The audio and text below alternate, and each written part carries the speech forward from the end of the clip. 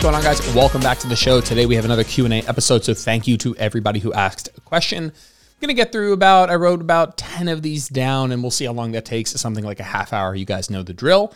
So without further ado, let's get into the first question. It's from Susie Petropoulos, and she asks, what is your approach when clients say they're being adherent, but you know they are not? And so this is going to happen to every coach. At some point, you're going to have a client who is, usually the situation that comes to mind for me is somebody who says they're eating a certain number of calories, and this just does not mathematically, even as a long shot, match up with what science would expect. Maybe you have somebody who's 200 pounds and they're eating 1,200 calories and they're not losing weight. And it's like, well, that's not actually, it's not possible. It's literally not physiologically possible for someone who's, let's say, 200 pounds to be eating 1,200 and not losing weight. And so you know something's up here, right? This person's swearing up and down that they are eating what they say they're eating, but physiologically something is going, that's not possible, and that something else is going on here, and this isn't actually what's happening.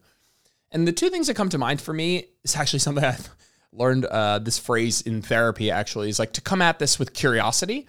I would add come at it with curiosity and compassion, or compassionate curiosity, if we were going to coin that term.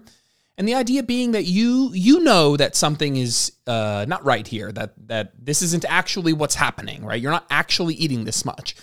And so you want to come at it with curiosity, sort of like a detective would. And this is kind of how I frame it with a client. It's like, hey, this isn't like me attacking you. I'm not calling you a liar. What I want to do is I want together to be detectives and figure out why there is some disconnect between, what you say you're eating, let's say, or what you think you're eating, or what you're tracking, and what might actually be happening.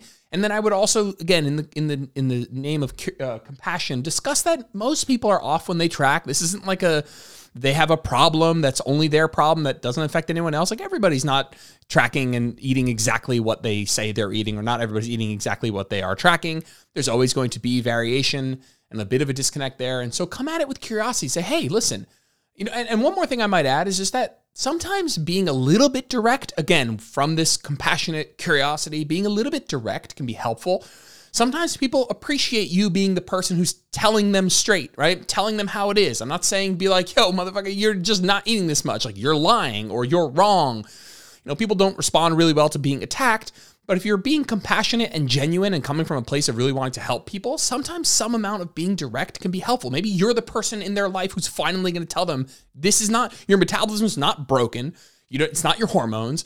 It's just that you're not tracking accurately 7 days a week, enough that we can, really make good deductions with this. So I would come at it from curiosity, compassionate curiosity, a state of, hey, let's figure out why this is going on as a team, as a unit. That's what I'm here for as your coach.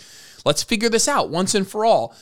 More of like a let's figure this out mentality than you're really fucking up and you're not really doing what you say you're doing, and, you're lying to me and you're letting me down. None of that, obviously. Hope that goes without saying, but in case it doesn't. Next question is from Katie May Main. She asks, she says, work/life stress is crazy. No time to focus on nutrition.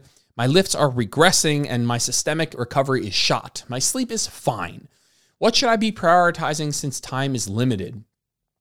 Well, I have a couple of follow-up questions, so maybe just painting contextual picture here is helpful. I'm not sure what you mean by what should you be prioritizing in terms of nutrition, because you said no time to focus on nutrition. You should be prioritizing the same stuff you always prioritize, but you're going to have to do it in a different way because time is limited. Like, you should be prioritizing nutritious foods, protein and fiber, and enough calories, not too many, not the right amount of calories for whatever your goal is. Now, I would say you should be prioritizing things that are easy to make and are portable and can be consumed with the lifestyle constraints that you have. I was a personal trainer for 10 years, and I used to eat meals in the closet in the 60 seconds between sessions, and I would shovel down one bite of food. And it took me a while to realize that wasn't really a good strategy. My time was limited. I knew I wanted to have, 2 or 3 meals during this 8-hour period where I was working back to back to back sessions. And so for me, eating a big meal before work, a big meal after work, and having shakes throughout the day was something that, again, for me, prioritizing this ease of consumption was most important. Lowering the standard of what a meal needed to be was something that was very important for me. So from a nutrition standpoint, I would prioritize lowering your standards of what a meal needs to be, and maybe just leaning more heavily on shakes. And I don't just mean pre-made shakes. I mean making a shake that is more of a meal replacement, let's say with berries or oats or low peanut butter or something that isn't just protein and water. Not that that doesn't have a place too. It totally does. But if you're using it as a meal, then you have the opportunity to make it more of a meal with more nutrients and fiber and keep you full for a bit longer. When it comes to training, I'm not alarmed that your lifts are I'm not alarmed that your lifts are regressing. I'm curious why your lifts are regressing, especially if sleep is fine. You know, if work and life stress are crazy and it's not affecting sleep, that seems like it is not odd in a good way. I don't mean odd like in an attacking you way. I mean, that's good. I'm happy your sleep is good. It'd be worse if it was bad. If lifts are regressing, man, if this is something that's going to clear itself up, you're going through a breakup or you got, laid off, or you're just going through like this, like, hey, for this month at work, it's crazy. Prioritize getting close to failure, not worrying so much about the numerical progression, eating enough protein, and getting back to your regularly scheduled programming when you can. From a training perspective, that would be what I would focus on. I also would decrease lower your standards a little bit of what a workout has to be, right? It doesn't necessarily maybe need to be exactly what you have programmed. Maybe you only have 30 minutes where you normally need 60 minutes. And maybe you're going to pick, the biggest the most stimulative movements on that day, and you're going to do those. And maybe you go closer to failure than you normally would because you're not going to be doing as much volume over this period of time. So hopefully that helps, Katie. Next question is from Mohit, and Mohit asks, does stretching and postural corrective and do postural corrective exercises work? And I'm assuming you mean work for improving posture. There isn't a lot of good research. In fact, there's plenty of research that says the answer is no. What I would say is it's not getting stronger in general might help maybe, but I think honestly, when it comes to posture, it's mostly from being cognizant of it, being aware, and not sitting for 8 hours a day, making sure you're moving throughout the day. This isn't a scenario where you do a lot of rear delt exercises and then all of a sudden you stand up straighter. Like you stand up straighter because you're reminding yourself to stand up straighter, and because you're standing and sitting and walking and moving and not sitting down in a chair for 8 straight hours slunched over on a keyboard, right? And so this postural corrective work is mostly bogus, mostly bullshit, mostly marketing. It's not a bad idea to be strong, but I think if you're like, hey, I'm doing this exercise for my posture, like you've most likely been sold down the river. Like most likely that's not a thing. The best thing you can do for your posture is be more cognizant of it. And when you're sitting at a desk, adopt a good posture and try and focus on it a little bit more, whatever stupid things, like I say stupid, but like little things like setting a timer or like keeping a notepad there and just reminding yourself, hey, let me invest in a good chair that lets me sit in this position that works, or making sure my desk height is at a good height so that I'm not slouched over, making sure the monitor height is at a good height at eye level, right?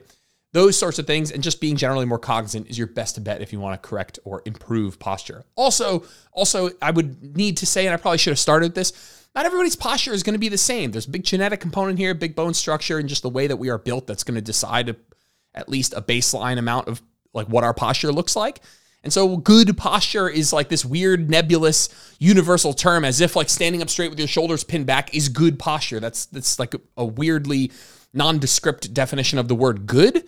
And so if you want to stand up straighter and think about it more and be more cognizant of it. Does that make that good? Depends what good means. Are you healthier this way? You're going to have less pain at some point in your life? I don't think there's any research to support that, frankly. Next question's from Fit Friends, and he or she asks, if alcohol is like the fourth macro, if your surplus would only come from it, would you still make gains? So alcohol is the fourth macro in air quotes, like because it's not technically protein, fat, or carbohydrates metabolized differently. Basically, just a toxin that your body deals with first to metabolize and get out of the system ASAP. About 7 calories a gram, where protein and carbs are 4 calories a gram, fat is 7 calories a gram. But to be honest with you, you never need to think about what I just said fucking ever. You don't need to ever think about alcohol being the fourth macro. You don't need to think about it being 7 calories a gram. That's not something you should ever, literally ever think about. You just think about alcohol more so in the sense of like it's non-satiating, low protein calories that you are drinking, liquid calories that also gives you a buzz that makes you want to eat cheese fries. So that's more so how I would consider alcohol. But in the context of this question, if your surplus only comes from alcohol, do you still make gains? Now, let me be very this is like a common thing. It's like your surplus, it's not like your surplus is going to come from one thing. Imagine every bite of food that you eat just instantaneously being shot into your stomach. Imagine that happened. You just instantaneously, you had all the food in your stomach all at once. Now, if that amount is a surplus, it's not just coming from one thing, right? If you mix in a bowl, you mix Diet Coke and lemonade and water and coffee, and you mix it up, and you pour it into a glass until the glass overflows, and I ask you which drink was the thing that caused it to overflow, you'd say all of it, because it's a combination of all of it. It's a combination of all of it that caused it to overflow. And so I would rephrase this as, if I'm in a surplus and I'm having some alcohol, can I still make gains? The answer is absolutely yes. It's not like your body is getting itself to maintenance with just the food calories that you eat, and then your body's like, well, what do we have left over for muscle gain? Oh, we just have that alcohol. No, it's all being mixed into the same bucket, and then your body's using some of those extra surplus calories for muscle growth. Now, will you make better gains not drinking alcohol? Just technically the answer is yes, but there is probably a threshold of alcohol intake that is negligible and benign. I can't really say exactly where that is. It's not like, oh, you have 7 drinks and then it affects muscle growth. It probably affects muscle growth all the time, but at some point, to some threshold, it's probably indistinguishable. I have a podcast with Danny Matranga that I will link with alcohol. Everything that you guys want to know about alcohol, it answers this question of where might we set some of these thresholds, but I don't want to say here, God forbid, that is different than what I said in the other podcast. So your surplus comes from everything. And so if you asked me the question, hey, Jordan, if I drink some alcohol, but I'm in a surplus, do I make gains? The answer is absolutely yes. 100%. Cool. Melissa Hutchins asks, best deadlift type for mid-40s women. Is the Smith machine safer? I'll say a couple of things here. The type of deadlift, or in this context, the type of hinge movement that you perform has literally nothing to do with your age or your gender. And the Smith machine is not safer. I'm not saying the Smith machine is bad. I'm just saying there's no reason where you're like, ooh, I shouldn't be using a barbell. I should really use the Smith machine because it's safer. It is not true. It is not safer. I frankly wouldn't use the Smith machine unless you have to. Let's say you're at Planet Fitness, but even at Planet Fitness, I would go for dumbbells first. So as a woman in your mid 40s, that does not change. You could be fucking deadlifting from the floor, super strong, super powerful. What sort of hinge movement you should do is based on your goals, your training experience, and what that actual exercise will look like is very particular to you. What sort of range of motion capabilities do you have? What's your active range at the hip and the glutes and the hamstrings, the low back? And so I really don't think that it's a type of deadlift that matters, and I don't think it has anything to do with your age or your gender. I think what sort of hinge movement you do has to do with your goals, and what that hinge movement will look like has to do with your anthropometry, your mobility, your current training age, what you're comfortable doing. And so that is, if you were a client, you came to me like, hey, I'm 43 and I'm a woman, what sort of deadlift should I do? I'd be like, okay, what are your goals? You're like, okay, hypertrophy. All right, maybe you want to do an RDL. And they're like, well, how low should I go in my RDL? And it's like, well, that doesn't have anything to do with your age or gender. It has to do with you and your current mobility and what your strength levels are like at certain ranges of motion. And so it's a very N of one circumstance, a very individualized question, and really doesn't have anything to do with your age or your gender, to be honest. I definitely want to reiterate the point. You could be doing just regular conventional deadlifts super strong from the floor until you're 90. There wouldn't be anything alarming about that outside of things that don't have to do with you being 90, like that's not a good range of motion for you, or your technique sucks, and just general things that would apply to everybody. Next question is from JM Duncan. He or she asks, how frequently do you recalibrate your macros if you are maintaining long-term? I read this question and I just thought to myself, never. I mean, if you are maintaining and you're feeling good, why create a problem that doesn't exist, right? How often do I recalibrate your macros if you're maintaining long-term? Dude, if you're maintaining long-term and you feel good and your lifestyle is good and everything's good, what are you recalibrating for? You would have to have a reason to recalibrate. Is your recalibrating based on you not enjoying what you're currently doing, or your biofeedback is bad, your sleep sucks and you're super hungry all the time? You'd have to have an actual reason to recalibrate. If you're maintaining long-term and you feel great, then I don't really know what the reason would be to recalibrate them. So I'm missing a piece of context here, but maybe if you're in a position where you've been maintaining for a while at certain macros, I would ask you, how are you feeling? If you're like, well, I feel good. I'm like, well, how's your life? You're like, well, it's good. I could live like this. I feel good. Good energy, lifts are good. My sleep is good. Biofeedback's good. I wouldn't change anything. And if one of those was off, that doesn't immediately mean we recalibrate your macros, or in this context, I would more so rephrase that to increasing or decreasing calories. It means that we do a deep dive on all the reasons that whatever that context of biofeedback that is not going well. We go over the reasons and the inputs that affect that thing, which again, one of them might be calories. Next question is from Teresa Roggs. And she asks, if goals are hypertrophy and athletics, can we superset plyometrics with our hypertrophy work? You can. I wouldn't, though. And I wouldn't very strongly. I wouldn't. You will get less out of both. If your goal is athletics and your goal is to train power, right? Power, speed, rate of force development, these sorts of things that translate to athleticism, I would not train them in a state of fatigue. And that's why, not to shit on CrossFit, but like doing a million, well, I guess it's tricky. If you wanted to learn to jump higher, you wouldn't be doing jumping under high states of fatigue. You want to train power under low states of fatigue. That doesn't mean it's the end of the world and doesn't mean it doesn't help, but power training for speed and force development and athleticism probably should be done first in the session. That's not a blanket statement, but it is a decent rule of thumb.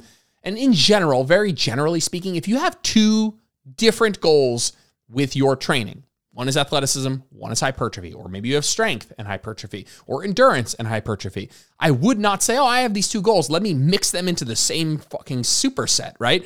I would at least put them at two portions of the same workout. And beyond that, I would rather you do them on 2 separate days. And beyond that, I would rather you have a periodized program where you work primarily on one of them for a period of time, and then you put the other one on maintenance, and then you work primarily on the other one, put the other one on maintenance. And that would depend on the seasons of fitness that you're in. Let's say you are an athlete and you are in season, then maybe you are going to, have actually in season, you're probably going to be most of those things on maintenance. But as you get further away from your season, you might work more on hypertrophy and strength. And as you get closer to the season, you might work more on sports specific power stuff, then taper that down into the season. And so I would not superset plyos with hypertrophy work. Your hypertrophy work will suffer and your plyometric work will suffer. Your plyos will just turn into cardio. If your goal is athleticism, don't randomly sprinkle in box jumps somewhere. Have a program that's designed for specific, outcomes in terms of athleticism, and then program it a bit more intelligently where it has its own block of time where you're focused on that in the context that would work well for that thing, which again, in terms of athleticism or explosiveness or power, probably going to be done earlier in the session under a lower state of fatigue. If you're doing cleans, if you're doing med ball throws, stuff like that. Box jumps is kind of are fucking dumb in all contexts. I'm picking on, you didn't say box jumps. I'm just imagining box jumps. Box jumps are just basically not great idea, full stop. I'm going to get some hate on that, but there's really no reason to be doing box jumps probably ever. If you want to work on your jump height, you don't need to be like landing on top of a box, let's say. You certainly don't need to be testing yourself with how high you can jump on something, nor do you need to be doing 50 box jumps to fatigue. None of that's probably really good for athleticism, especially the last one. Alrighty. Next word's from Stuart Pine. Stuart asks, is there any credibility to training fasted burns more fat? Yes, this is 100% true. If you train fasted, you burn more fat. 100%. You burn more fat because you have less readily available carbohydrate for fuel. And so your body's like, well, I don't have as much carbohydrate for fuel because I'm training fasted. And so what I'm going to use fat as the fuel for this movement primarily, or a higher percentage or a higher ratio of fat to carbs, or than if you were fed, let's say. And so training fasted burns more fat, 100%. Your body will choose fat as its fuel source more so than if you were fed. The problem is what I just said has fucking nothing to do with body fat loss. Body fat loss is not about which substrate your body is using for fuel. It doesn't matter what the fuel source is. It matters how many calories. It matters on the difference between fat storage and fat burning. It matters the difference of energy balance. Are you in a calorie surplus? Are you in a calorie deficit? It doesn't have to do with whether or not you burned, fat or carbohydrates. So what matters is that the gas tank is either empty or full. It doesn't matter what you put in the gas tank or what your gas tank, this fucking supercar analogy, but it doesn't matter which fuel source you're using. It matters how many calories you burn. So you might burn more fat for fuel in that exercise, but that doesn't tell me anything about your body fat gain or loss status, because that's going to come down to energy balance, which is going to come down to calories in and calories out, not the fuel that you burned. A lot of advocates of like a ketogenic low carb approach will tell you that you burn way more fat when you eat low carb. You burn way more fat because you eat way more fat. You also store more fat because you eat more fat. And it is the difference between the fat that is stored and the fat that is burned that will decide if you gain or lose body fat. And so when you eat more fat, you burn more fat, but you also store more fat. And what we're looking for is a net balance between those two things. Next question is from Laura, one of those two. And she asks, gym partner not reliable, so I work out in the AM. If she comes through in the PM, is there any negatives to working out again? Should I go easier? And I answered this in a Q&A on my Instagram, but I really wanted to go just a smidge more in depth and give a little bit more context. The truth is, I read this question and just thought to myself, listen, if you don't take your training that seriously, which by the way is fine. There's most people should have, a little rant. Most people should be most concerned with trying to be healthy and use exercise for its health benefits. And the truth is, you don't need to take your training super duper seriously to get a lot of health benefits from exercise. You definitely need to take your training more seriously if you have more ambitious goals in terms of seeing physique change, building upon strength, and obviously more so as you get more of those things, as you get more jacked and more strong, you need to be more dedicated and more specific and more focused on progression. But if you're somebody who just goes in, kind of just has a good time, you're messing around. I don't mean messing around like maybe you're not training hard, but I mean, you're just doing kind of random stuff. You're not following a program. You're not super focused on progressive overload. And you're, in this context would more highly prioritize the social aspect of what's going on, where your friends come into the gym, you guys want to spend some time together. I don't think there's a huge downside. Obviously, there is only so much training that you can recover from. And so if you're not recovering well, and then you're just doing a random 2 a day, not a good idea. And if you are taking your training seriously, then I think this is just a totally taking your training seriously is one of the big things that I would say, constitutes what taking your training what this means to take your training seriously is to have some structures, to have a structure that you are on, a plan that you are on, a progression model that you're shooting for. And it is the antithesis of that is just throwing in a random 2 a day with your friend. And so I'm not saying it's the end of the world, but I am saying that okay, if you're taking your training seriously, you're on a plan, this is just a random deviation from that plan. And I would see that as okay, the downside is going to be in direct correlation with how hard you train with your friend and how much that interferes with the plan that you're on. And so if you went with your friend and everything was a 5 or 6 RIR and you just kind of went through the motions and got some blood moving, I don't think a big deal. If you go and work out again hard, randomly, doing random stuff with your friend when you're supposed to be on a specific program, yeah, it'll interfere with that most likely. And does that matter to you is only a question that you can answer. If you're taking super seriously, you want to focus on your progression week to week, and that's something you're really trying to get your teeth sunk into, then yeah, this is not a great idea. And it's not a great idea to go hard. If you went with your friend and everything was 5, 6, 7 RIR and you were going through the motions and you just wanted to be with that person so that maybe that, they were more motivated to go, etc. I love that. It's awesome. Just the more dedicated you are to your current program, the less hard I would train doing this thing. Last question is from Terry from Run, Pose, Lift. And she said, any thoughts on the Brett Contreras versus Coach Kaz at N1 drama? Yeah. So on the drama side of things, maybe I haven't been following too closely. I try not to get too hung up on this. I will say that I think there are more and less respectful ways to get your point across, and there are more and less respectful ways to conduct yourself on social media, and more and less respectful ways to deal with somebody who you disagree with. And so if I've missed some of those moments where people acted in a way that I don't find to be the most respectful way to go about doing those things, then that means something to me. I just maybe haven't caught on to it. So if there's something that I'm missing, that somebody was super rude or intentionally, mischaracterize somebody's argument, then that's on me, and or I don't know about that. So for a second, we'll just kind of put aside the drama.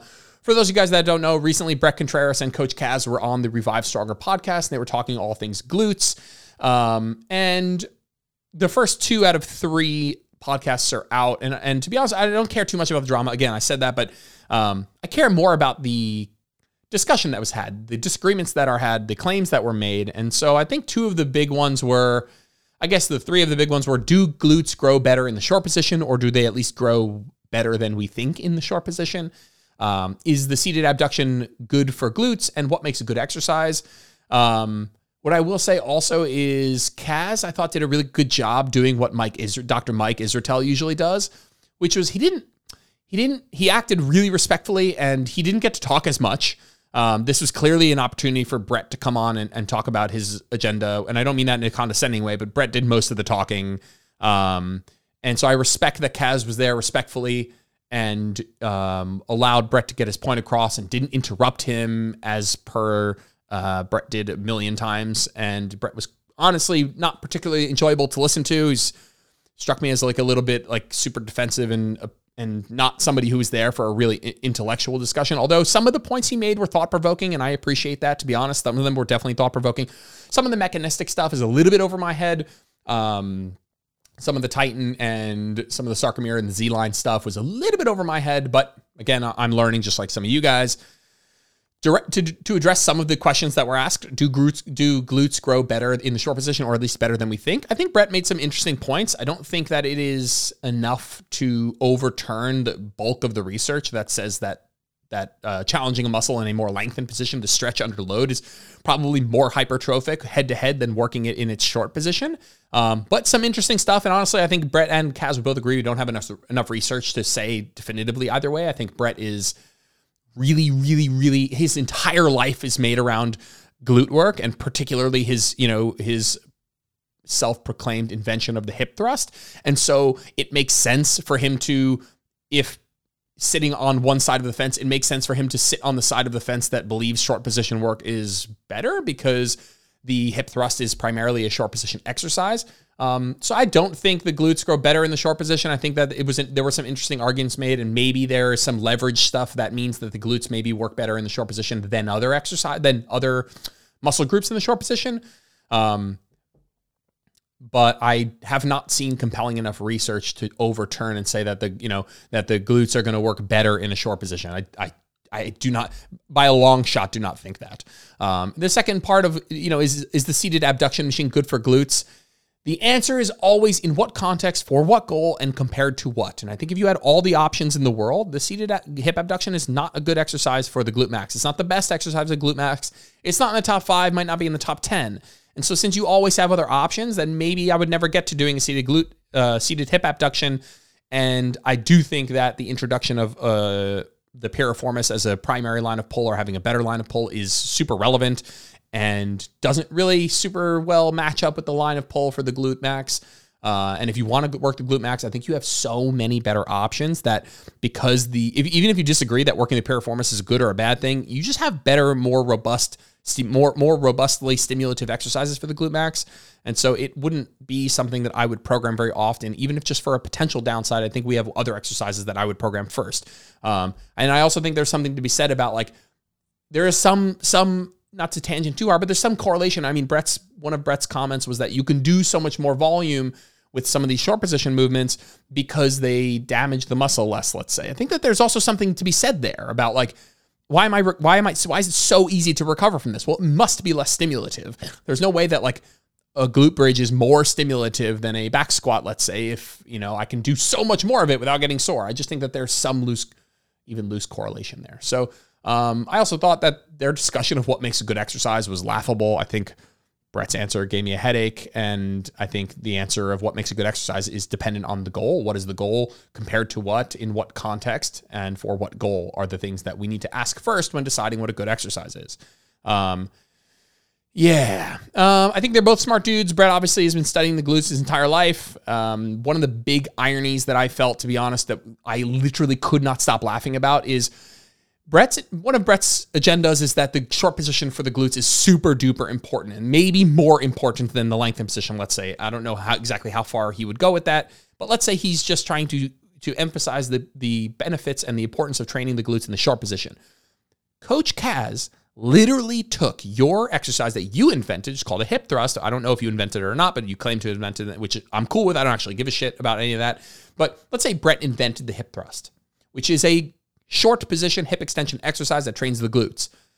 Kaz took your hip thrust and made it a better exercise for the glutes in the short position, and it's called a Kaz glute bridge. And the irony was, like, you're trying to convince this guy who literally took your exercise and made it better for the glutes in the short position that the short position of the glutes is important. And again, another irony is I'm certified through N1, and I know Coach Kaz and the guys at N1 preach the importance of training the short position more than other coaches. Now, whether that's for metabolic effects or orthopedic benefits, they are advocates of training the short position more than most coaches, I'd say.